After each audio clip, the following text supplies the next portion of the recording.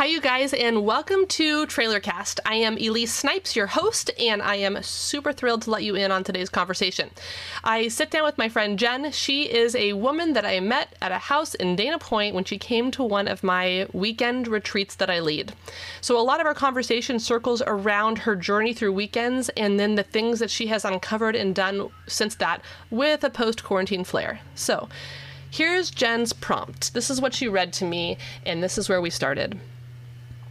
I am learning that being a people pleaser is not a sustainable way to thrive.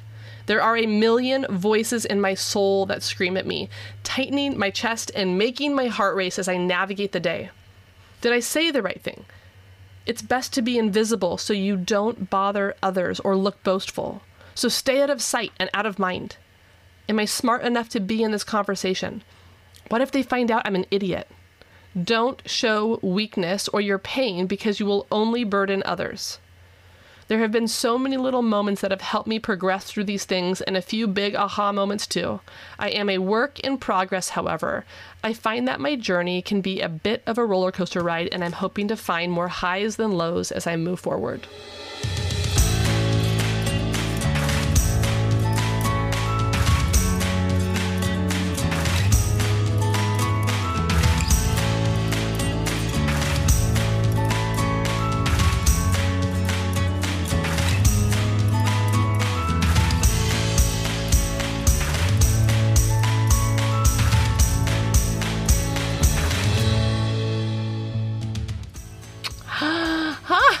Hi! Hi. It's so good to see you. It is so good to see you. It has been way too long. I'm going to tell you, I will never forget that first moment when I saw you at that weekend's house in Dana Point, and I just felt like, oh, we're going to have some fun. that weekend, it's amazing how many things have changed in my life since that weekend, and just it's been really, really good. I think it's a lot of those tools and resources have helped me get through even this time right now, which is crazy time. Oh, crazy yeah. time. You know, this is insanity. Right now, we're in a non-real world. Very much so. So how are the kids doing? Oh, they're good and crazy. I kind of want to keep them that way. Yeah, exactly. Oh, yeah. I think the thing that my dad loves most about me is that my husband and I dress up like pirates and travel around the nation and go to Jimmy Buffett concerts. Like, he couldn't be prouder. Right. And there's times where I look at my kids doing something that might be super odd, and I'm like, oh, look at you being yourself. Exactly. It's so good. Just celebrate every minute of it. Yeah. I see my dad, like, he's just like, yep, you always were weird, and I loved every minute of it. And of course, my twin sister and I were always competing for who could be the most outrageous. And he was the winner. He got to watch the whole thing and still does. I love it. I love it. Oh, I'm happy to see you. So many exciting things have been going on with the collective and all of the different, it's exciting. I think what it is, it's like matching my own freedom and being willing to just keep creating and pushing forward and allowing every part of me to be free, my work to be free, myself to be free. And I'm like, I want it in every space I'm in. Oh, that's fantastic. Mm-hmm. Now, hopefully, I'm excited for October in Bali. Yeah. Ditto. I just am putting all of that like positive sense of like, it's a wild women's retreat. Every woman who has signed up is wild. So I imagine that everyone's going to be like, get me on the plane. I don't even care. I will fly there. Every single day I get on, I'm like, is the time right to buy my ticket? Am I going to like treat myself and go business class? Or I've even gone on YouTube and I look at the videos of people who do like SeatGeek and SeatGuru. And they they video their food and the wine selection and how spacious their seats are. And so I literally watch YouTube and pretend I'm flying to Bali. I think that you're the most brilliant woman I've ever met, and I'm going to be doing that later tonight. Seriously, it's amazing. I did one because I was trying to figure out, I am somebody who, because my husband's 6'4", I normally get the middle seat. Yeah.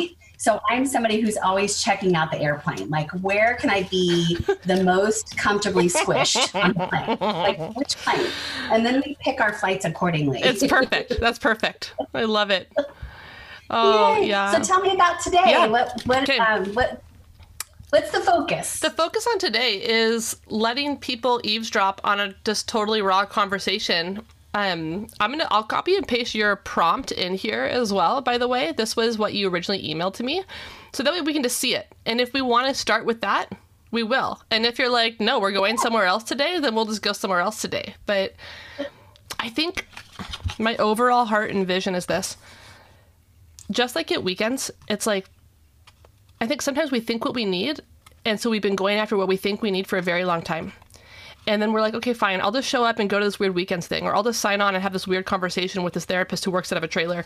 And I might see along the way that what I thought I needed is just tied up in my old stuff. But what I needed was someone just to provide a place for me to be honest and real and cared for. And then I realized I had everything that I needed, and I know which way to go.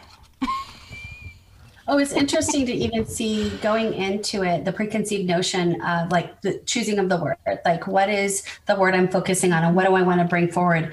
How mine completely changed to something different through the experience. Because again, part of that transformation was recognizing my word had more to do with what I wanted the outside world to see of me versus who I want to be in and of myself. And it was so strange to look at it because when I looked at the end of the weekend, when I looked at the word that I had chose at the beginning of the weekend, it didn't even make sense to me. Like, why would I even thought that word? Like, where did that come from? Like, who was that woman who chose that word? Like, I don't know her. So much. Oh, yeah. It was such an interesting thing. Do you remember what your word was at the beginning? The word was confident. Okay. And then I changed it to fulfilled. Yeah. Okay. So we'll clue in people. Maybe I'll clue them in later. But like at the transformative part of weekends is helping to identify a word that feels true that might summarize or hold the wholeness of what I want and need. And so we start with a word, right? And then as we do the work, sometimes that word shifts, and often it does, to reflect the actual thing. Oh, yeah. Like the evidence of the work, what actually happened. So fulfilled. It's such, and it's such a great word because just even saying it reminds me of all the richness I have in my life. Yeah. Things that I wasn't allowing myself to really absorb and enjoy. And it's almost like when you put it out there and you look at it and you're like, I am fulfilled. And all of a sudden you're like, you're right, I am. It's like a target. Yeah. Like proclamation as well as like declaration. Oh yeah. That's cool. So it's been good. It's interesting because just even from the perspective of my business and all of these things, it's been useful. Oh, I have my stumbles. I still have my work. Oh, good. That's just being a human. Yeah. That's it all. I got lots of work. It's good. What do you want to work on in conversation today? I think kind of taking a further step. I think I have acknowledged some of the things that I was dealing with before had a lot to do with the importance of being liked, the importance of what other people's perceptions of me are and were. That combination of, is it worse to be invisible or worse to not be seen? Like, which is the lesser of two evils? And really kind of trying to balance those two things out. And I've been driving more towards saying yes to opportunities that put me in positions where I may make a more widely known mistake in front of a bigger audience. But it's also allowed me to feel like it's okay to be human and connect with other people. And so I'm still grappling a little bit with here's my safe place, and saying yes to opportunities that would put me in an executive women's networking group or up on a stage where I'm giving a speech in front of other professionals, or chiming in where I should be asking questions on topics that I don't know the answer to. But I feel like I've always felt like, well, you better damn well know the answer to the question before you ask it. And realizing that I got to start to balance a little bit better about when and what are the right opportunities, and how I can kind of continue to tame that inner, like I I have Tums on my desk. Oh, Jen. I get so much anxiety. Yeah. And I'm like, how can I tame that beast without having to worry about making sure I'm popping Tums 10 minutes after I got up and had that presentation? That's right. And I know it's because this and this are scared. Yeah. And it's okay to be a little scared. And I'm glad I'm up there. And that's something I wasn't doing before. But how can I make being up there more comfortable and maybe more confident than and still not saying yes to as much as I should. Oh, totally. Oh man. Okay. I'm taking a million notes because I don't want to forget a word of what you're saying because it's crucial. Okay. It's also so highly relatable, right? So we're talking about invisibility versus being unseen. And I definitely want to go into that, but also the amount of like women in a professional space who are having to debunk so much of their old narrative in order to be willing to stand up onto a stage, which when I step on a stage that says, I know something, which is why I'm up here, which is already bold in and of itself, okay? And then while I'm up there in real time, then my old narrative really starts poking at me, okay? Even though I've done all this work, and now I'm like, wait, I thought I did this work. Exactly. Like, I thought we covered this. I've done this. Okay. So we're going to take that in 3 parts. Okay. Sounds good. First part that I see immediately is the difference between invisibility and not being seen is the power of a chosen role. When I choose to be invisible, I'm not seen, but I chose it. When I am unseen, I didn't choose it. And so there's a powerlessness which can be gutting. Okay? Yeah. But depending on, and this is the second part, what is actually safer for me? Is it safer for me to actually be an unseen victim? Or is it safer for me to be a person who is powerfully choosing invisibility? And I think we... Very good questions. And thus the topics of why therapy is super important. Well, and you and I both know sometimes it's situational. That's There's right. certain circumstances that take you right back into a place where chosen invisibility is the safest place you could be. Yes. But then you find yourself, it's kind of like that juxtaposition between I want to stay out of the way. I don't want to be in this moment. It's too much for me. Yes. And hey, I'm right here. Doesn't anybody know I'm here? And well, I've got something to say and worried about getting talked over and not being part of something. And then reconciling your brain. Well, did I put myself in this position because I've allowed myself to be invisible? Is this my own fault? And how do I fix it? So you end up in this circle of where am I going and did I put myself in this position or not? Yes, Jen. And what you're also hitting on something too, which is, so we all have our own little like eddy or like that whirlpool of our thoughts where we end up that tends to play like a cyclical track, which is clearly something's wrong with me. like, yeah, no matter which destructive thought, the obvious eddy that I'm stuck here is that like, am I doing this to myself? Like, it's got to be me. Like, it's me. So that's one obvious eddy. And then if we're maybe able to emerge out of that and keep going down the river, then we can get sucked into another one, which is like, it's always been this way.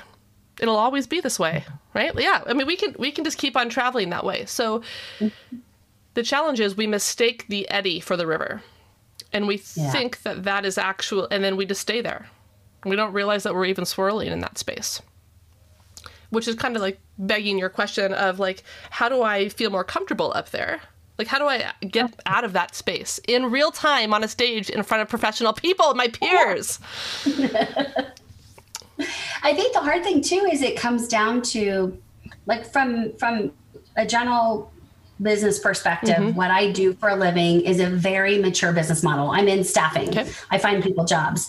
There are a lot of competitors in the space. There are a lot of people who have tremendous experience.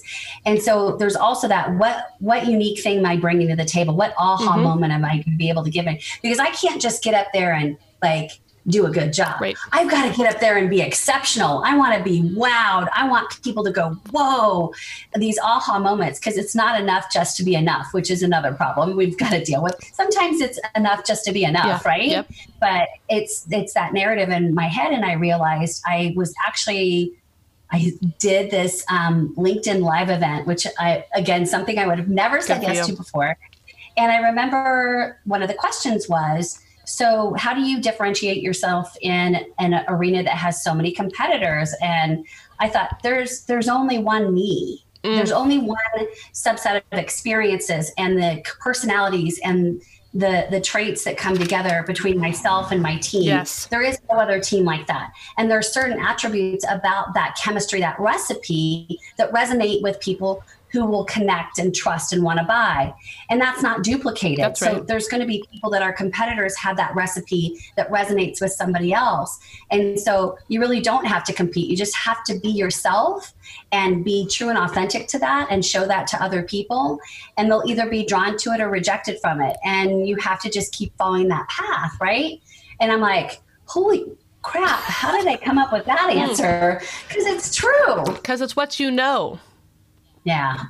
At a moment on a LinkedIn Live, mind you, this is not a pre-recorded video where you're like, let me say my most brilliant things, okay? This is in real time, right? And it's right. You don't have your notebook with everything written down. This is something that I think the answer to the question, how am I more comfortable, is sparsing out the difference between what I remember and what I know. What I remember when I get on stage is all the other times I've been on stage and how anxious I am. What I know is that I'm a brilliant, badass woman who knows how to answer a question because I'm full of fire and I am who I am. And I need that narrative. I need to find, and that's something maybe I need to do when I know I have these events coming up, really sitting down and going back to, this is who you are. This is why you're here. This is why you were asked to be here.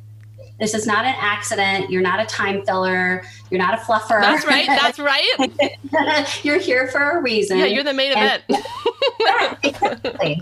So, and those are those pieces that I think also practice makes perfect. Let's face it. There are very few people who get up on a stage and do public speaking that are like, yay, it's going to be flawless and everybody's going to be paying attention 100% to everything I say. And it's going to be transformative. Right?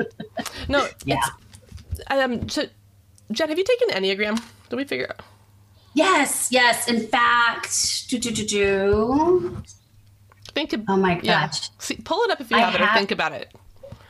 Yeah, I have it for sure. So, you search and I'll mumble. What is striking me is that there is a difference in your knowing, what I know up here intellectually, and then when I'm actually in my body and myself, and what I know, what I know by experience and my own expertise. So there's this soundtrack that's going on upstairs, right? Which is all these and you do know those things. So you have experienced those things. But all of a sudden, like when you drop into your body and you're like, did I just say that? Like that actually sounded really good. It's like, wow, I can impress. So my Enneagram, so I had 4 that were all within a point of each other. I scored the highest, type 2, the helper. I'm tied with type 7, the enthusiast. And then I had one point difference for type 3, the achiever, and type 8, the challenger. Excellent. Okay.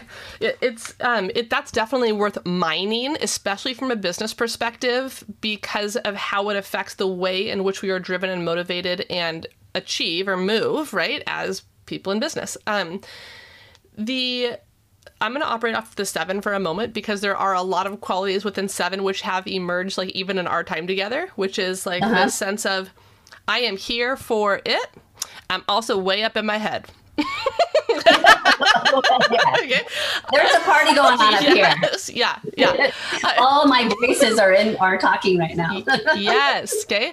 And so part of this is like at some point we have to get out of that spot because this is not where solution is happening. The brain is not where you're solving. That's where you're stressing. Okay. So very much so. If we know that this is where I go to obsess, fixate, maybe punish myself, maybe collect all the evidence and data of everything that's ever gone wrong in a potential scenario of all the other times I've shown up in a place like this, at some point, then this isn't working in the way it needs to in order to get me unstuck. So the other things you do have access to are your heart and your body. So instead of what do I think, again, What do I know? What do I feel? What's in my gut? Or what the heck is going on in my body? Oh, yeah. Hence the Tums, right? Oh, hence I've been into a situation, I'm not kidding you, where I've actually rolled around on a gasoline station bathroom floor. I was in so much pain. Oh. You know how much pain that is. No, that's real. That's real. That's real. And I'm like, and that is, it's my body reacting to some sort of panic that there's like a dumbwaiter that goes from my brain down to my gut, and I need to cut off the supply line. Okay. So, or allow myself to feel all those things so that they're not toxic. They're just feelings. Okay. Yeah. Right. So this is like alchemy. What we think is poison, we need to transform. So that, because it's going to keep dripping. The stuff from our head drips into our heart, drips into our body. It's not poison. It's not bad. But we have to transform it so that way it doesn't kill us. Okay. Yeah. So that's like the process of ulcer. So I was, I think in the 8th grade, and I was having bloody ulcers. Yeah, that's really young. And that's like, there's a lot of things wrong when we see that in a junior higher and call that ulcer. Okay. Yeah. Internalized pain becomes physical symptoms, and then we call it physical symptom. Instead of cutting off the pathway, it's trying to get curious about what the heck is going on at the source of this poisonous place. Oh, yeah. And yeah, because it's easy to just point to the reaction, like what's actually happening to your body and forget about what got you there. Yeah. I don't like going there. Okay. Tell me more about that. Well, I think that what it does is it creates this cycle where the physical reaction becomes part of the fear of doing something in the first place. And so it can also be something I use as an excuse. Yeah. So it's how, it's almost like if I could work towards eliminating that physical reaction to fear. And that can be anything. That's walking into an appointment with a stranger. I have, for a long time, I've just been like, it's social anxiety. But it's true. It is one of those where anytime I am put in a position where I think that I might be judged harshly or make a big mistake or not be liked or received or understood, I have that reaction. And it varies in its level, yes. But for a long time it made it so I just avoided it. When I started my own company 16 years ago, I said, I do not want to be in the Business Journal. Don't nominate me for that award. I said, and I've said this to my entire staff over years. And when I would hire people, I'm like, it's important for me when people think about what we do here, that they think about you guys, they think about Velocity. I don't want my name to be known. And I never really thought much about why I felt that way, except for if you're known, then you're held up to scrutiny and you fail all the time. And now your failures are going to be on a grander stage. And so it can vary from like me walking into a sales appointment with a CIO. I'm like, oh, this guy's super smart. And I'm going to say something stupid or it doesn't make sense, or he's going to ask me about technology I don't understand. And that's going to give me anxiety. All the way to you're going to do a LinkedIn Live event and people are going to be peppering you with questions. And so I've definitely been saying yes to a lot of things I used to say no to, and being less afraid about Jennifer Deehan's here. Yeah. And Jennifer Deehan started a business, not there's this company Velocity that this person over here started. Took a while to get to this place. But I still find myself shying away from certain things or not driving as much as in some ways I want to. It's like I feel myself revving the engine, yes. Like I want it like go, but still there's just enough fear that I've got to really get over. It's like I got over one of the humps. It's time to start getting over some of the others. And I need to find where that momentum is. Like, how do I get the next point? Oh, good. Okay. Yeah, it's so there's an idea also that there's a different source of fuel. Okay. So at some point in my life, what fueled me was fear, or what fueled me was just trying to be better than the guy behind me or whatever. But eventually, right, that fuel can run out and it's like, that just doesn't drive me anymore. So then I'm stalemate. Like what does drive me? And so then at that moment, there's typically a shift of people who either then outcycle that career and move into something else, or they have to find a different renewable fuel source, which is actually me within, right? Right. Something outside of me, I can't actually control or manage or sustain. And so those external sources of fuel begin to fade really quick. And it is okay that that's what got us started. Yeah. But to sustain in the game this long, there is a sense of what is internally driving me. What and where is my own rocket fuel? And I need to go back through and read all my stuff. Yeah. Because that's one of the things I find. Sometimes I have to go back and be reminded of some of the exercises we did, because it did allow me to get into a certain space. And it's, let's face it, everything's a muscle. It's like when you've been working out all the time, it's a lot easier to do 10 burpees. Right now, if somebody said do 10 burpees, I'd be like, just shoot me in the head. It's over. It's not gonna happen. I do recognize that a lot of these things are exercises that need to happen. And so it's easy for me to say, I'm here because of a series of events. I'm here because I had a catastrophic domino effect of loss in my life that led me to a friend introducing me to a book to read. And I read that book, and then she said, hey, do you want to go to this conference with me? And I said yes. And that introduced me to you and weekends, and then going on that weekend. And I realized, my husband said something to me. He goes, imagine where you're at in your space right now and all this progress that you're seeing in so many aspects of your life. Imagine had you done this 25 years ago. Like, I wasn't ready. I have no problem with the fact that I'm just hitting kind of my stride at 50. I have no problem with that. And I'm not busy blaming myself for it. I'm not wondering why and what if, because quite frankly, I just wasn't ready for it. A series of things had to happen for me to wake up in such a way to say, I don't like my life like this anymore. Yes. Okay. So I'm going to backtrack that for a second with you and let you know. I talked to a woman who is 62 today, who started her career at 57.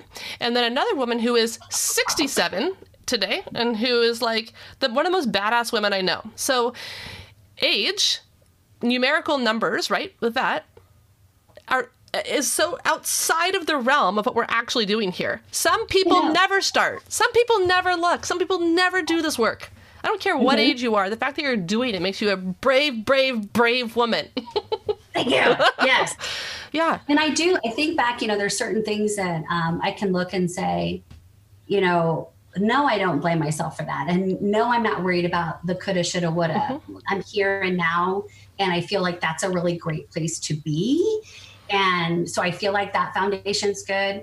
I think what I need to do is it's like you said, that fuel that took me to this place may not necessarily be the fuel that I need to get the next one. I need to find ways to tap into understanding what that is and then actually foster it and getting it going. Well, and calling that good and growth rather than something is wrong with me and I'm burning out and this is bad.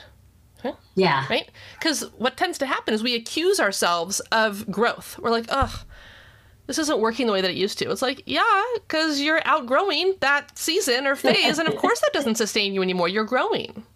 So this is evidence of a good thing, not a bad thing. It's good. It is. And it's with all of this that's happened with COVID. Yes. 2 of my biggest clients ended up having to let go of all their contractors, 100% of them. And 2 of these clients are ones I've worked with for many, many years. And they comprised probably about 50% of my business. Okay. And then I had other clients who needed to find cash over time. So over the course of the last 8 weeks, I've lost about 85% of my business. And the panic that I felt is I literally spent an entire day, phone call after phone call after phone call, calling people. And what resonated with me was I'm calling employees and talking with them about how their contract positions have been eliminated. And they're asking me how I'm doing. And I thought, ooh, I've done something right. This is great. Like, I allowed myself to really, instead of in that experience, I thought I can't control this. Where before I would have been beating myself up. Like, what could I have changed? What could I do different? Instead, I'm like, I'm not in control. These are the things that I can control. These are the gifts that I can give, and I need to start giving them. And once all those phone calls happened and we really started to look at the business, I thought, my business could fail. Mm-hmm. And I'm like, no, it wouldn't. I'd just be back at my kitchen table at the bottom of the mountain I've already climbed before. And now I know where all the boulders and where all the missteps are and the sand traps. And I can get back up there. And I looked and my husband and I said to myself, I said, you know what's weird? I'm not scared. I'm just not scared.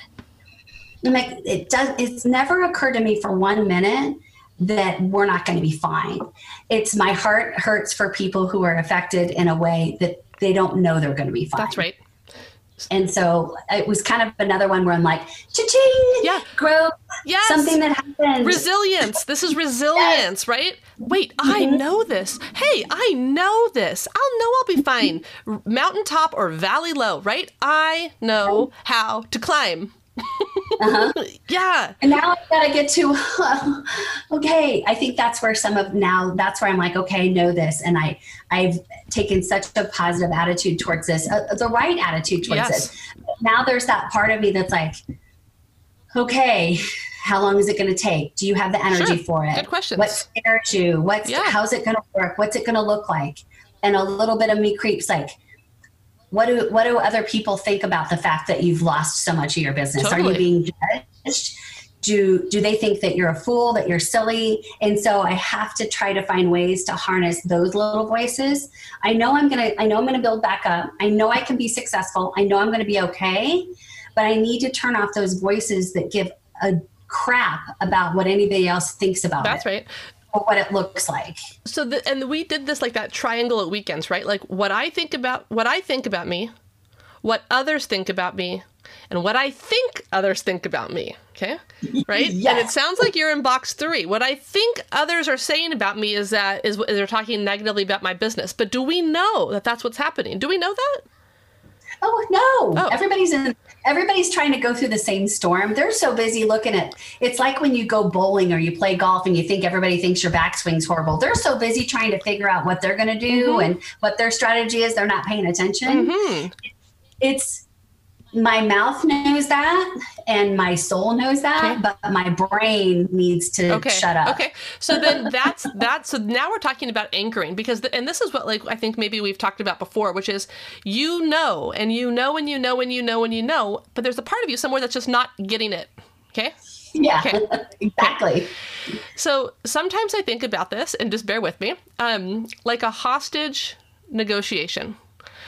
Where when I think about the things within me that I need to exchange, and I think about those as being little hostages, and then at some point I need to negotiate. If I give you this, will you let out 2 of those people? If I give you this, will you, right? And so I think about it, and it feels that intense. But there is this ratio and this buildup within you that I have this many messages, and this many messages will always belong to me. And at some point, in order for me to let go of those hostile messages, I need to exchange that for something else that will replace that vacancy within me. So if I'm going to let out something or let in something, I need to know what I'm exchanging, maybe like a 1-to-1 ratio. So if I accept that I actually am a brilliant woman who is successful in business and that people like, then what do I need to let out in order to allow that all the way in? Yeah. So it's kind of that almost where I need to kind of sit down and the sun finally came back out. Good. I love Kansas City. It's been maybe a little metaphor for us too. I know. The sun's come back out.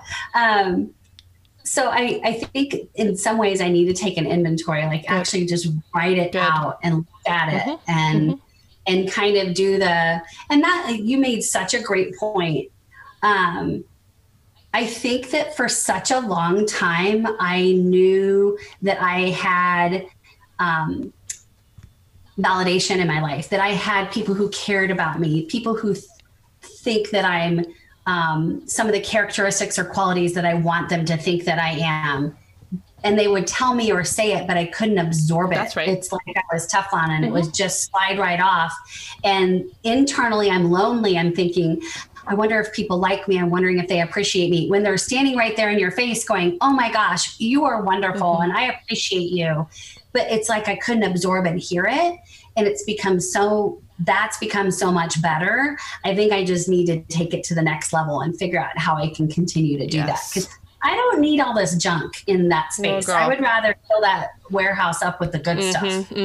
Well, it takes one to know one, okay? That's the only reason that I can like paint that out, is because the amount of darkness that I would and hold within me, I just thought there's no room. There's no room. I'm full already. So I can't possibly take in your good thing. Like, I've got no space for it. And then it was like, okay, well, how could I make space? Like, is there a way that maybe if I took literally, I thought about this compliment or this reflection that someone gave me, what am I going to choose to consciously release? Is it a certain memory? Is it some other words someone else has spoken to me? Is there something that I could say, okay, I'll trade that out today. I'm going to take in these words. I'm going to take out those. Yeah. And that's, I think I do. I get a lot out of like writing things down and looking at them, and that process of just sometimes it's the catharsis of just writing it out in the first place, but being able to go back and look at it and review it. And like I said, we started talking about maybe your perception or a word or a target that you wanted to get at the beginning point of a journey. Yeah. You get to the end and you look at it, you're like, why the heck did I think that? Sometimes that process of writing stuff down, and I have 10,000 notebooks. Ditto, me too.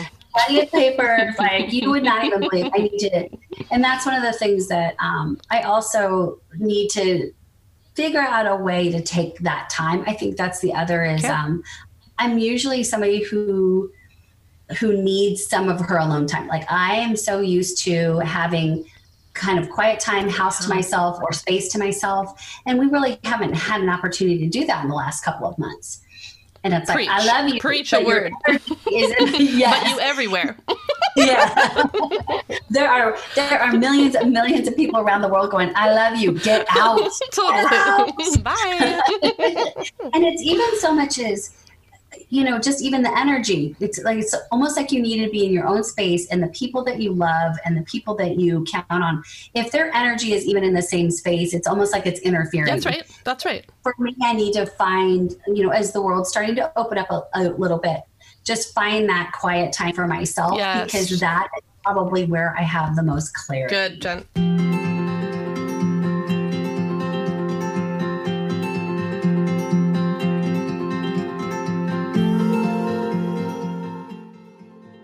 Hi, you guys. Elise here, your podcast host for TrailerCast Podcast.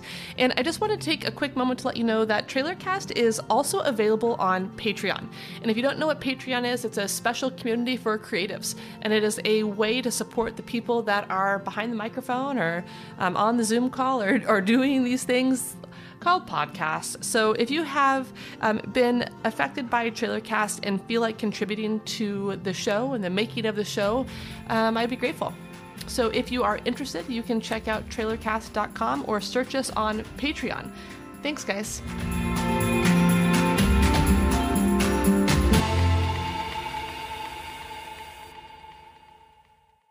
So what you're kind of coming upon is there is awareness and then there's action, okay? I become aware that what I really need for growth is time. And a place to do that writing, which you are such a beautiful writer, so it would make sense that you would crave that place to do your process, okay? And you're also getting it outside of yourself, which is part of that alchemy process we were kind of discussing, which is the way that I transform this pain to some form of profit is by processing through it in a way that it becomes clear rather than more murky. That has to come into action if it's ever going to be lasting experience. So awareness, action, and that to me sounds like the process of walking, right? Awareness. That's how we move then. Awareness, action. I see that. I need to do something with it. I see it. I got to figure out how I'm going to incorporate that into my life. So I like watching you move all the way through that sequence of, okay, now I actually got to do the thing. Yeah, I can talk about it all day long. I have to do the work. Funny thing, if you, yeah. Yeah, it's so true. And it's so funny because when you were talking about, making space and making choices about what to absorb and what to hold on to, I almost envisioned this giant plate, and it had like bacon, macaroni, and cheese with extra cheese melted on the top, and then like a side of old moldy beans. And I'm like, why do I keep eating the beans when I could be having this delicious bacon cheddar mac right now? Okay, so this is so funny because at weekends, part of it was like, let's eat this really delicious food so we can remember that when we eat something really good, we don't want to feast on crap anymore. Whether that's food or thoughts or feelings or relationships or patterns or whatever, when I taste the good thing and I eat my fill to the total full, I realize, God, that other stuff's not even appealing to me anymore. Exactly. I couldn't stomach it. Yeah. It's so true. Yeah. So sometimes the work is to feast. It's to feast on what you know is good and true and beautiful. And let it all the way in. And lots of good bacon cheddar mac and cheese. Amen to that. That is the one meal that I have driven for during quarantine, was that exact meal. Is it really? I was like, do you know what I need? That. I need cheesy mac and cheese from Kraft House, and I am going in to get it. I'm face plant up against the glass. Bring it to me. And then I didn't even take it home. I drove myself to a place to eat it alone. Yeah. And I was like, that. And it was the best thing ever, wasn't it? I was like, this is delicious, and I deserve every bite of this. 100%. And it's funny because I think that this time, I'm somebody who worries and stresses a lot about other people. I just do. Probably more than I should, because I have to realize that there's an element of support, and then an element of letting things take over you have no control of, nor should you. Yeah. But through this process, I've seen how many people have that are in my world and how they've adapted to the crisis, whether it's stress and anxiety, job loss, time with family or time away from family, and not just the anxiety about the situation we're in, but being in close quarters with other people, not having space, not having time. And it also made me realize how lucky I am to have a foundation of safety and a foundation of calm and being able to kind of be forward thinking. And so the other thing that I'm learning I have to do is I do through this situation know several people going through catastrophically difficult situations, domestic violence or severe job loss to a point where they might lose their home. And I think the other thing is I need to not, there's only so much I can do to be of help. Okay. I'm not in control of those situations, and find a way to not let the anxiety of those situations overcome me as well. Perfect. Yep. So that is, my awareness gets so big, I can't actually take the action step. Okay. So I need to temper how much I'm actually taking in and make sure I do a little something. So that person I know who's going through domestic violence, I need to take action right away before I continue to go down the rabbit hole of all the other global atrocities that are happening right now. Because if I keep doing that, I'm actually never going to do anything, because I'm going to be so overwhelmed by all that's happening in the world that I can't move. Yeah. Yeah, I've been there. And it's one of those, again, it goes back to, I love being a go-to person. Yeah. I love that people trust me and that they feel safe and that they feel like they're going to get loved and cared and action that will be meaningful and helpful. But I also get overwhelmed because then my phone rings off the hook. That's so real. And yeah, you might have some too in there, actually. That's a classic monologue of... Yeah. Oh, yeah. Right? Oh, yeah. And so it's kind of that balance. And I on the domestic violence situation, the first thing I did was say, here's somebody who runs a domestic violence shelter. I'm not saying you have to go there. I'm not saying that, but I'm not equipped. I'm way over my head in dealing with this, except for to tell you I love you and here, get some help. And then the phone calls keep happening, and I need to figure out how to get better boundaries of how to be helpful and supporting without letting it take over everything. Yeah, because again, I'm not qualified to take care of some of these things, certainly. But I don't know. I can't take it all on because I got my own junk too. Totally. So it's like, where's the line? Yeah. That is good. That's good. Where I'd want to like dance on with that is that there's a difference between internal boundaries and external boundaries. So my external boundaries might be I only respond to those types of crisis calls between 9 and 4 or only on Thursdays at 10 a.m. I don't know. Yeah. Like my boundary might be that specific, but my internal boundary is I also am going to be in charge of how much that affects my internal world. Yeah. And that is a true muscle. That is a true muscle that I will not feel more about this than you. I can't, because they'll sink me. And if there's 30 people depending on you, that's too much for one person. Yeah. So internal boundaries, external boundaries, and I'll list some resources for that to read about that.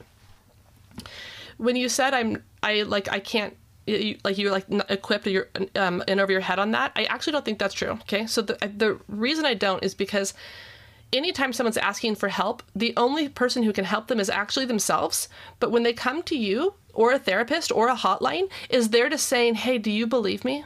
Is this bad enough to actually do something? Validation. Yeah. And when we say, yes, I believe you, and by the way, domestic violence only gets worse, and I support you doing what you need to do. How can I help? Yeah. We will always return people to trust that what they know is that it is as bad as they think that it is. That totally makes sense.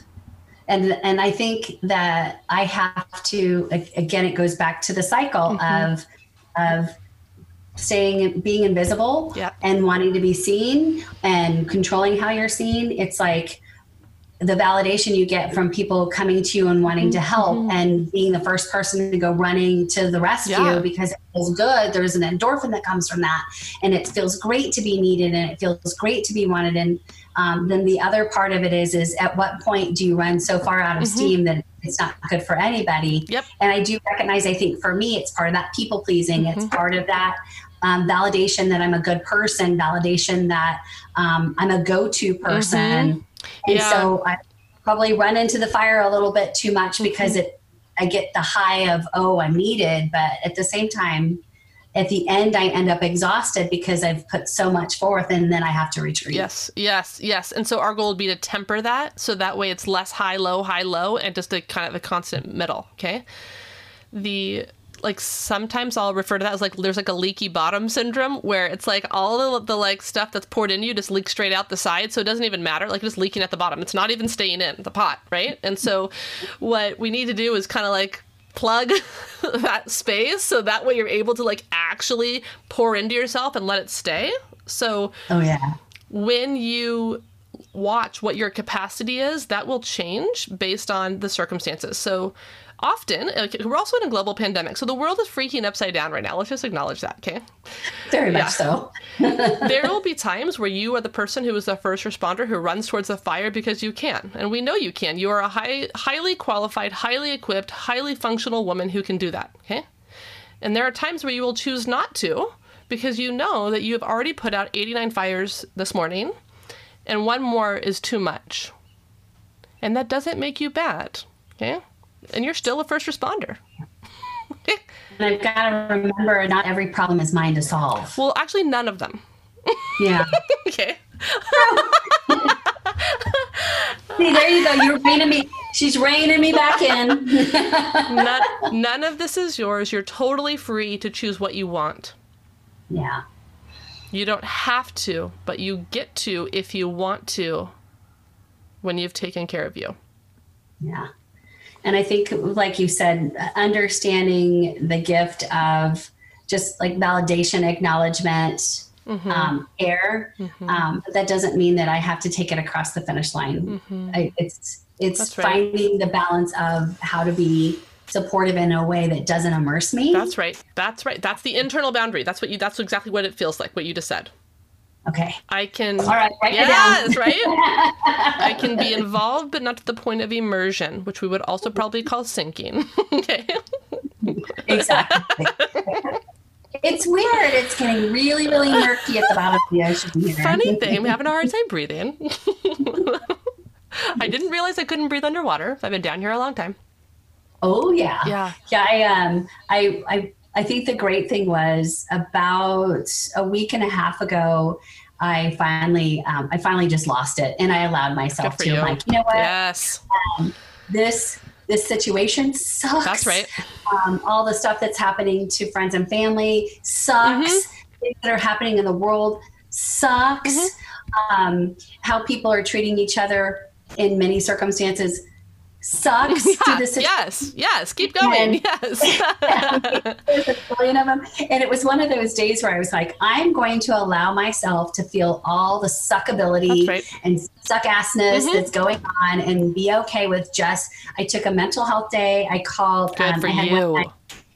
One of my team members called, and she's just like, I called with good news. Like, I've got great news. We were able to secure a PPP loan, which is a huge thing for us, being able to really get through this time. And I was expecting her to be like, yay! And she just starts bawling. And I'm like, okay, you're overwhelmed. I'm like, I thought that would be great news. And she's like, it is, but I'm going to kill the kids, and I'm going to kill my husband, and I'm overwhelmed, and I'm worried about work. And I'm like, no, it's not important today. You need to back off. And I said, you know what? In fact, I'm going to do the same thing. We're taking the day off. Love. Good for you, leader. Look at you. I'm like, it'll be there tomorrow. And it was great to just kind of wallow in the suckiness of it all. And then I woke up the next morning, I'm like, all right, get back on the stick, girl. It's time to get walking forward again. When you embrace what is actually happening, the full extent of it, right? Like, then we don't have to be suffer to it. I'm not a victim to it, because I was like, you know what? Fine. I'll sit with the suck. It fucking sucks. Yeah. I'm like, okay, I'm so used to, unfortunately we eat out a lot. We just do. I'm like, all my favorite restaurants are shut down, and the people that you get to know at those places aren't working.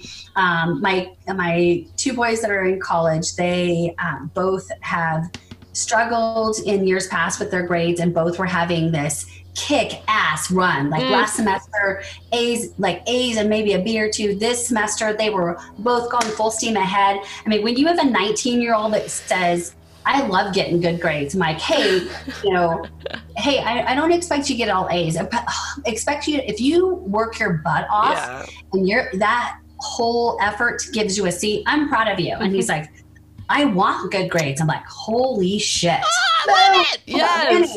And then all of a sudden the world shuts down, and the university says, well, we're just going to make the semester pass fail. And you've got two kids that normally probably would have been like, rock out, both down in the dumps. Like, what do you, I've been working my ass off. Right. And now you're telling me all that beer drinking that I missed out on, and those parties I didn't go to, the fights I got into with my girlfriend because I couldn't spend time with her were for nothing. And so it was kind of this domino effect of just being like, I just want to sit at the corner of the bar at the other place and have a big old greasy slice of pizza and a cold beer. I want to high five my sons for having A's and B's and getting towards their degrees. I want all these things to be normal, and it's just not going to be, and that's okay. That's right. That's right. Yay. That's right, Jen. And we all need that day. That was a good tantrum. Doesn't it feel good? Doesn't it feel so? I think. Oh man, but you know, it's that. Is it a tantrum? Oh my god, that feels like honesty. It feels like freedom. It feels like an adult calling BS on what it is. I'm like, this is nothing to solve. I'm not, like I said, there's no queen of quarantine. I'm just this is true. Just gonna call it what it is. This sucks. This totally sucks. Yeah. Just to be the most real about it. So this is just what this is. Oh yeah. I think there's a part of me that's a little nervous about what things look like going back. I've been able to kind of hide behind a couple of things, like being able to be at home, Yep. Being a little bit more in control in conversation and contact because it's more remote. It's not sitting across from that person. It might be Zoom calls or phone calls, which kind of takes a little bit of that stressor out. But there's a part of me that recognizes that a lot of the things that I need to do that are the real work, and not that I haven't really been working, but the really big steps to climb up this mountain again, they're waiting for me as the world opens up. So there's a part of me that's like, okay, I want the restaurants and bars to open, but can we not make us do anything else? Totally. So what if you gave yourself that? What if you gave yourself your own re-entry code? That I'm only going to go to the bar and then I'm coming home. I'm like, or whatever your version of it is. But if you're like, you know what, my reentry is going to mean this. This is what it's going to be. You're an adult. Yeah. And then I think a big part of it is taking kind of measured steps about comfort level. And it goes back to, again, the momentum and those muscles that were helping me put myself out there more, saying yes to doing these networking things, saying yes to these opportunities that put me in places that made me nervous, but I learned something from, and I felt like I was contributing something to that really does feel good. I recognize just like working out, those are muscles, and I've allowed them to kind of be a little bit complacent over the last couple months. Sure. So I think I've got to definitely maybe put together a phased approach on what re-entry into the world looks like. I love it. And we don't do it all in one day. This didn't happen in one day. We don't do this in a day. We are gracious and compassionate in the way that we enter a different world than the one we left. So I have to be nice to myself. That's right. You're saying not beat myself up about stuff. No. Outgrow that. Outgrow that. It's amazing where I am at now from where I was, and so much of it was understanding where that thought process came from, and understanding that there were things that I didn't even know were going on in the background and kind of recognizing them. Yes. So I think what I would love to do is take some of those exercises, and again, hopefully Bali. I mean, I don't want to wait till October, but maybe some of the exercises I think I might be able to do for myself. It's reenacting some of those in this new place that I am. Yes. This is the whole point, right? We talked about that even then. The replicability of, I learned this, I can do this for myself. And that's the point. So again, put it on the calendar. You have the awareness, get into action. You know that you can try this activity. You know that you can use some of those tools. Go for it, girl. You're free. Mm-hmm. Yeah. Oh yeah. When we went on our walk, and I don't know if you remember, but I came up the hill and I told you I had a major epiphany. Oh yeah. I have the chills even now. Mm-hmm. Oh yeah. It was unbelievable. It was one of those that was like, I just found the piece of the puzzle that I was looking for, and understanding why I behave a certain way. And interestingly enough, so much of it was surrounding a certain type of communication I would have with my husband. I'm blessed. He is one of the most supportive, amazing men. We are a perfect, crazy pair. I love it. But he deals with, when he's trying to be supportive, I will either lash out or I'll retreat. So he's the guy that was really, really supportive in me starting my own business. He's the one that's always like, you could do it, push boundaries, you're doing great. Get up on that stage and talk to 500 people. And he'll say stuff like, you can have an $11 billion company if you want. And then I'm like, no, thank you. Bye, babe. And and he'll be, but what I've learned was when he would provide all of that support, I felt like I had something I had to live up to. That's right. Like, oh, he's got these expectations of me and he sees me in a certain way. And what if I can't live up to that? And that vulnerability would come into play. And when that vulnerability came into play, I get fight or flight. So he's telling me, you're gorgeous and you're the smartest person in the room that I could ever imagine. And you could rule the world. And I'm like, you're an asshole, leave me alone. Right, because you're like, now I have to be gorgeous and the smartest woman in the room, and I have to be, right, it's a prescriptive of what you're hearing. Yeah. And it was interesting because it was a physical reaction that would lead to a verbal reaction, because he would say that and I could feel the fear and the anxiety, and that would turn into anger building up into me. And it was literally on that walking trail and kind of emotionally thinking about why I act and react that way I do and feeling vulnerable and open. And this poor, adorable, sweet family comes walking into my personal space. And I thought it was going to be kung fu fighting. I mean, it was bad. Like Chuck Norris was coming out, and I felt myself enraged and like stomping away. And I thought, this poor couple and their 5-year-old daughter that are trying to enjoy a beautiful beach walk want to know why this complete biatch just stormed away, kicking up rocks, acting like hell just froze over. And it hit me like in that moment, I'm like, somebody entered in my vulnerability space. You walked into my space when I was emotionally vulnerable and you had no idea what was going on. And I remember having that conversation with John. I'm like, you're the person that you're going to be. And I promise that I'm going to work on how I react, which is not that fight or flight. But when I had that conversation with him, I'm like, when you do that, it makes me feel like you're peering into me and you are seeing the very fears that I have in my life. And that is the scariest place. I don't like seeing it. I don't want anybody else to see it. So I tend to run. And it was weird because you could see the little light bulbs going off over his head. And you know what? We have had where we would kind of go through that cycle maybe once every 4 or 5 months. We'd have a blow up. It's only happened once since then. Come on. And it actually happened the other day. And what it was is it was on my kind of negativity day. Yeah. And I'm like, Brett, I don't know if I'm going to build this back up again. And he's like, no, you could do it. You could rule the world. And I looked at him. I'm like, don't you fucking say that. That's right. Back up. Back up, buddy. Yeah. We kind of growled at each other a little bit.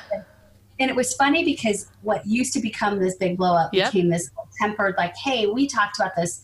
You know, I love what you're saying, but instead of you counteracting my, I'm scared, I don't think I can do it with, you can do it, you can do more than anything, come at me and say, you know, hey, I'm sorry you're feeling that way. We'll get through this, you know. Don't put the expectation up here. Right. So actually we had 2 little ones, but they were tiny. It was funny because the neighbor came over and he said, how have you guys been? Because we had not spent any time apart from each other since the middle of February. We had gone out together. Oh, yeah. This is a lot of together time. The neighbor said, how are you guys doing? John goes, we're great. We've actually only gotten in an argument twice. And the second argument was actually the same thing we'd argued about the night before, but I think we'd had a pitcher of margaritas and we'd already argued about it. It's so good. But what used to be like age and sleeping in separate bedrooms and then waking up the next morning going, what is this about? It's more of a, hey, don't do that. And so having that progress from one moment where mom and dad and a poor unsuspecting kid got to watch me act like a complete asshole. Just so you know, that is like, that walk is sacred.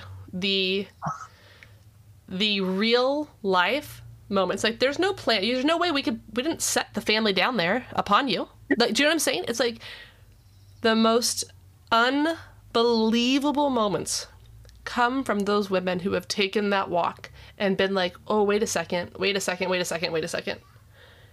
This is me. This is more than this moment. This is a really important thing. And it's true. It's like all of a sudden it starts firing and it's like, okay, I see it. And now that I see it, I actually realize that I'm like, okay, well, I don't think I like that. Yeah. That's kind of not so pretty. I think I need to change that. And how cool that I can. Mm-hmm. I think that's the big piece too, is that recognition. It's like, okay, now that I know what it is, now that I can look at it and see what the thing is that I don't like or that isn't serving me, and I can actually see what could and would and should be serving me, it's up to me to do something about it. And I can. Yeah. And taking the action, you know, again, it's kind of the hard part, but at the same time, just having the knowledge. So even if you have that moment, you can go back and look and say, even though I'm not taking the action I should, this is where I should be. And I know this and I'm working on it. Yeah. And I know the difference. And it's so much better to be in clarity than in the confusion of what the heck. There's just cycle, pattern.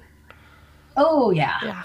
It's interesting how I'm blessed with some of the most amazing friendships. Like I have some deep sisterhood level friendships where we have been able to come to each other with some very dark things and work through them together. And I recognize sometimes for me, having aha moments and making some of these incremental changes, I realize that I'm going to be a different person. I may be a different friend. What is that going to look like? And so there was a part of me, I think I did some inventory. I think a lot of us had done some inventory about relationships that really are meaningful and bring purpose to you and that you add value to each other. Yep. And it was the other thing that I came home with is this is a relationship that's toxic, a friendship that's not really a friendship, that's not serving me. And a big part of that came out because some of the transformations in myself and some of the aha moments were my true friends were saying, yes, sister, yes, you're finally getting it. And these are things that we see in you. We're so excited to see you growing and so excited to see that smile on your face, and they're celebrating that. And then you have that person or persons over here that either don't get it or don't like it. And you realize, well, maybe you had a time in my life and you don't anymore. But I think a lot of these aha moments have just made, luckily, my friendships, my marriage, my relationship with my family so much richer. So I'm kind of like, ooh, what's next? Like if I can keep growing and keep getting better with how I manage and handle things and lose some of the fear, how much better, stronger can it be? And that's exciting. And that is limitless. Oh, yeah. That's the infinite. That's the potential energy, right? That's the as big and as wild and as wonderful and as deep and as whole as you want it to be. And I get to enjoy it. I'm letting go of the guilt. Like there was a lot of time where I'm like, oh, how did I get this great life? How did I land jelly side up? Like this doesn't make sense. I don't deserve it. And then you come to a point where you're like, yeah, you do. I'm so much better about being okay with having a really joyful life and having a lot of wonderful things. Yes. And to stop questioning it so much and just enjoy it. Just be a part of the party. Heck yeah. Pour yourself one and enjoy the party. Be a part of what's happening. Yes. Oh, yeah. Okay, so what are you walking with today? Bring it home. What is the thing that you want to walk away with? I think that recognizing that some of the exercises I've done in the past could be building blocks for me recognizing some of the things I need to do for the future, but that certainly that it may take a different fuel to get there. I think I need to recognize what that is. Okay. What are some of the things that I could be doing? And I think writing things down, really talking about some of the things that I need to swap out, like swapping out some of the negatives for the positives and looking at how I can change some of the narrative that I have going into situations that frighten me and that feed that negative side of me that I don't want to have looming around. So I think a lot of it's going to be me really taking that time where I can be in solitude and in my own head and in my own soul and doing a lot of writing and walking through that and even going on finding a space here. We've got so many great parks and great places to be. Now they're not on the beach, but they're beautiful. And really kind of maybe looking at how I can take that walk and that exercise to apply it to some of the things that I've got going on. So I just need to take the action and get my brain around really realizing what I'm thinking and feeling, not just like I've got a tummy ache when I do this. It's getting me there. Yes. So that I can really start to tackle how I can temper it and maybe even help it go away. Good. Okay. Homework. That is. So and that was also like a like a bullet array of a million things. Okay. So so your first pass is everything that just came up is all those things. Now I'm going to probably prioritize and then edit. Which one am I going to do first? Which one am I probably never going to do if I'm really honest with myself? Which one, what do I need to do these things? So I need time or I need space. I need to say things. I need a boundary. I need a book. I need someone to check back in on me. Like, so that's a big plan. Now, put it into a step. Right? I know. I'm always one that takes too big of a bite. I hear you. I hear you. Again, takes one to know one. So it's like, yeah, I'm just like, yeah, it gets super grand and it's like, good. The grandness is what is the driving force. And now come back to the, the 10-foot perspective, which is what's my next step? Yeah. I think the thing that's giving me the most anxiety is re-entry back into the world as things open up. And I think a big part of it is because that's looming now. Like within the next week, a lot of the businesses are opening back up. There's going to be more opportunity where I need to be going to the office and going and doing some of the things that I need to do. So I think what I need to do is really put together a short-term goal of, okay, what is next week going to look like? On the 14th, what's my plan? Perfect. Look at that, right? Yes. What time am I going to wake up? Where am I going to go? What's my plan? Get it set up so there's not anxiety about what might happen during the day. Yes. And just try to keep it as the first step walking back in. Just even if it's just going into the office and getting organized and going through some mail and just absorbing being in that environment. And letting that be enough. Yeah. Yeah. Good. Is that a small enough step? Perfect. Yeah. And I just want you to know, no shame in all of the things. The big master list you came up with, Jen, is the list, okay? And I want to help you take it with like, oh, right, but what do I need to do first? And so when the process is, I might go put all my things out there and then I need to pick one and say, this is where I'm starting. And sometimes it's what hurts the most or what bothers me the most, and I'm going to go attend to that. And the rest of the things will get clear as I keep moving. Yeah. And I think that first step, each one of those steps, as I get through that first day and then through that first week, a lot of those situations that are going to start presenting themselves are going to be ones that will allow me to say, okay, here's a situation that's coming up. This is what my normal reaction or my normal fear how things I am feeling right now. And that might allow me to kind of naturally follow through that process and prepare for it as it's happening. Good. I like the predictive monologue in that. Good.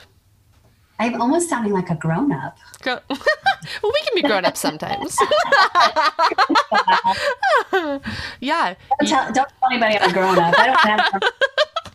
I've been pretty much acting like a kindergartner the last 8 weeks. I think that's the other thing. There's this, our kids are grown, so we're, for the most part, empty nesters, and we've been doing driveway dinners with the kids or Zooming and stuff like that. But for the most part, I mean, seriously, we've pretty much just walked around naked. I love it.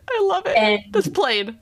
Eat junk food and binge watch weird stuff. And it's been great. And a part of me is like, the vacation's over. Remember, take what you want from this. This is true. Take what you want. This is so true. I think that the walking around naked thing, though, for me, I don't know. Seriously, I am the woman who's been on Zoom calls where my husband no, oh, yeah. oh, it's too good. Up over the shoulder. No, oh, it's too good. That's so good. I hope that those are recorded calls. and the best part of it is he'll be like, oh crap. You're like, yeah. I'm not even the master bedroom. I'm in our youngest bedroom that I've pretty much taken over since. I'm like, why do you shower in this shower? He's like, it's my man shower. Okay. You can have your man shower. I've got my lady shower. It's too good. It's too good, Jen. I love it. Yeah, I'm sorry he's gone, or you'd get to see him in all of his glory. Yeah. I was hoping that he would do a drive-by or something. I love it. Oh, the excitement. Okay, so can I check back in with you in a couple weeks and see how you are? Absolutely. I'd love that. Okay. I love that. And then again, I highly recommend go online, start watching. I'm already going to do the travel thing. I'm doing it. I'm already in it. I'm in so deep already, I can't even tell you. I think the thing is it's something that, and I'll admit, it gave me a little anxiety for a bit because a part of me was can I afford to do this right now? Is this crazy? Yeah. Is timing going to make sense? Are we going to be able to go? Yeah. And I had to kind of settle down and go, well, we'll see. It's May. That's October. Right. We'll get there. Yeah. We'll see. So I've been trying to find the joyful points of it. And quite frankly, the videos too. All of it. Choose your airline, choose your seat, look at the meals, watch the flight. So cool. That's so good. I'm going to do that tonight. My kids and I are going somewhere tonight then.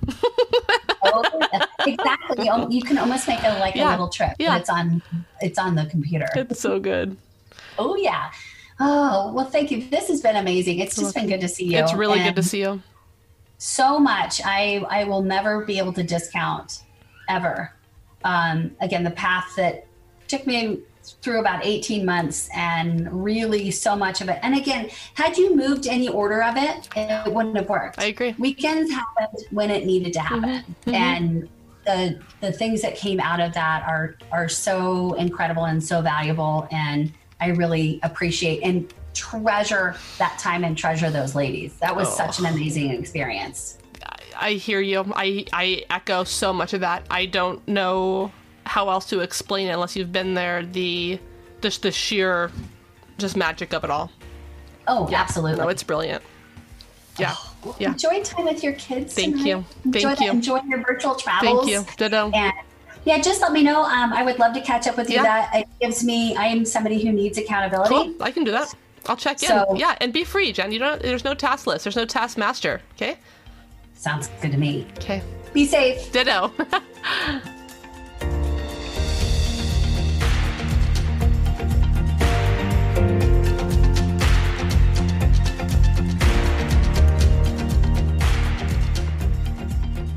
Okay, so in my conversation today with Jen, I'm going to fill you in a little bit of background information. So Jen came to one of the weekend retreats that I do here in Dana Point. And what weekends is it's kind of my process that I created in an effort to take people through their story, to do a lot of work in a little amount of time. And so we work Friday through Sunday, and every single minute of our time is planned on purpose in order to help you uncover everything that you need to in order to truly gain the awareness that you need in order to take meaningful action in your life. And so when Jen and I are referring to weekends, that is what she means. It's the private retreats that I host. And then the Bali reference is the Wild Women retreat that we are still planning on taking and going in October. So that's the reference. And so when you're hearing it, just know that that is what that is. Some things I wanted to highlight in that episode are one, where we started, which is this, she qualified it for a moment, this sense of I've done some work, but I really still have my work. And it's yeah, 100%. If we think that this is a finish line, that we will achieve some state of nirvana, then we're mistaken. There is no pill and there is no wand that is going to magically or mysteriously make everything go poof. Now, I wish that was not the case, but the reality is, often when we open up our work, we realize that there's in fact more work, and then there's more work, and then there's more work. But once we start doing that, we realize that that work is just life. And I also have more beauty and more love and more fullness and more wholeness and more magic and more connection. And I start to just ebb and flow with that unfolding. So I want to say to you who are listening that if you are in your work and you have done your work, but there is this echo or this reverberation of God, haven't I already dealt with this? Haven't I already done this work? It's yeah, probably. And here it is surfacing again. So what's the next lesson? What's 2.0? What's 3.0? What's next? As I go around, and I often talk about it like a spiral staircase, was I circle around this space again, what is my next lesson? But this time I've got stacked in there experience and wisdom and know-how and resilience. And that was the part that Jen got to too, which I thought was so cool, was there was this moment of collapse and then this revelation of, wait a second, you know what I would do? I'd freaking climb up that mountain again, but this time I'd know what to avoid and what to do. And it's boom, got it.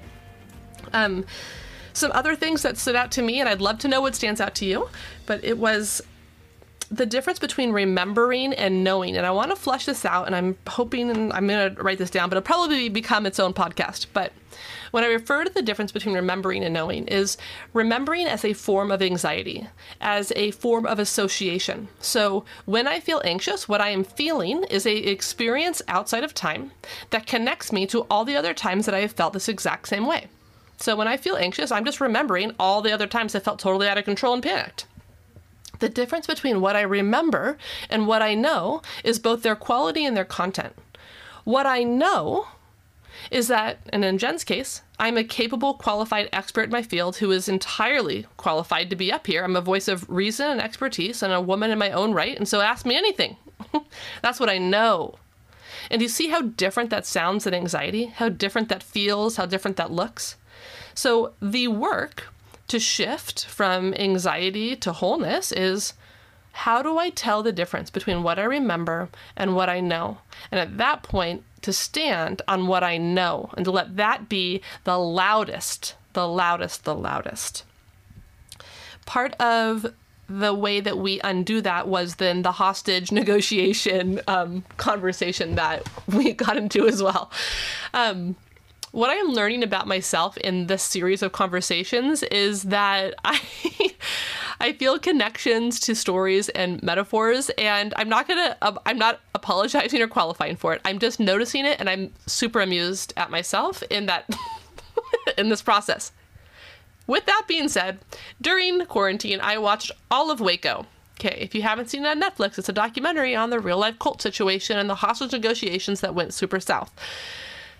What happened as I'm watching Waco was I realized, I'm like, oh, God, that's kind of what it feels like, my internal reality. Like some higher version of myself is like, hey, Elise, what if you gave up 2 abusive memories for some really positive feedback about work you're doing? And then I'm in there, my own cult leader, deciding, okay, I think I could do that. And so I release the old abusive memories, and I decide to let in the good, true reflection of the work I'm doing now today. And so, whatever, that's the metaphor that spoke to me. But I want you to think about how that could or would connect to your own story and what negotiations need to take place for you to release the hostage of memories and things that you have been harboring because you need to make room for something else. Also, you should probably just watch Waco. Okay. The next thing, and this is where we'll wrap up today, is this. What Jen is experiencing in quarantine is what so many of us are experiencing. Highs, lows, shitty days, freeing days, naked days, funny days, awareness days, action days, anxiety about the future days, depression days, just what the fuck days, all of that. So remember, we're not going back to anything. There is no back when it comes to re-entry post-COVID. The world as we know it will forever be different. We will be marked by this experience. Now, the pain and power in that is it sucks, and we get to choose how we re-enter. So I want you to think about the difference between government and self-government. The government will issue you the phases on how to return safely. You can also do that for yourself. And that's what we were talking about at the end of our conversation was, what does self-governance look like?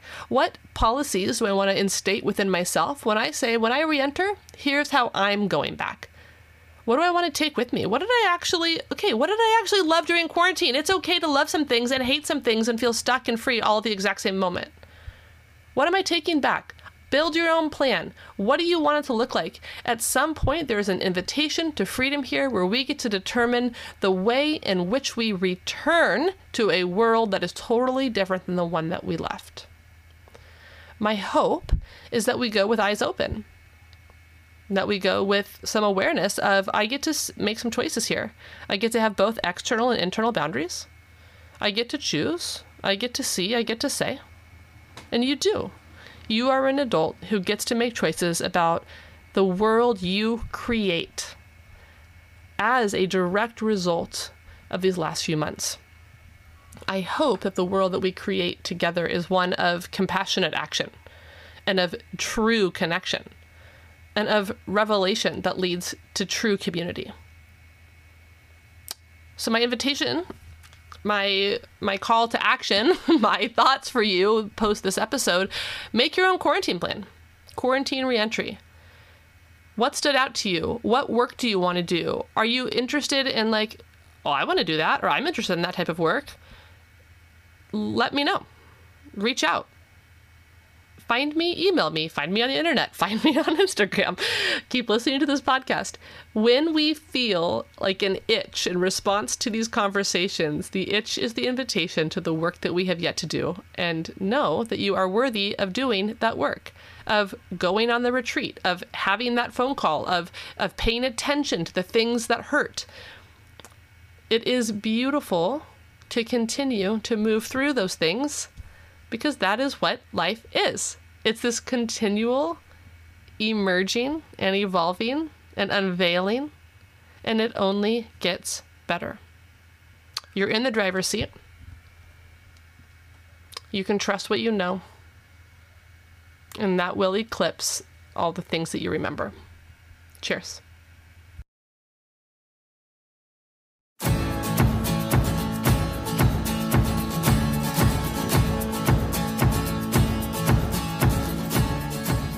Thank you for listening to TrailerCast with Elise Snipes. Visit TrailerCast.com to listen to all of our recorded episodes, sign up for Patreon to offer support for the show, and get access to group sessions, extra bonus episodes and content, and our private Instagram account, where we continue to grow the TrailerCast community.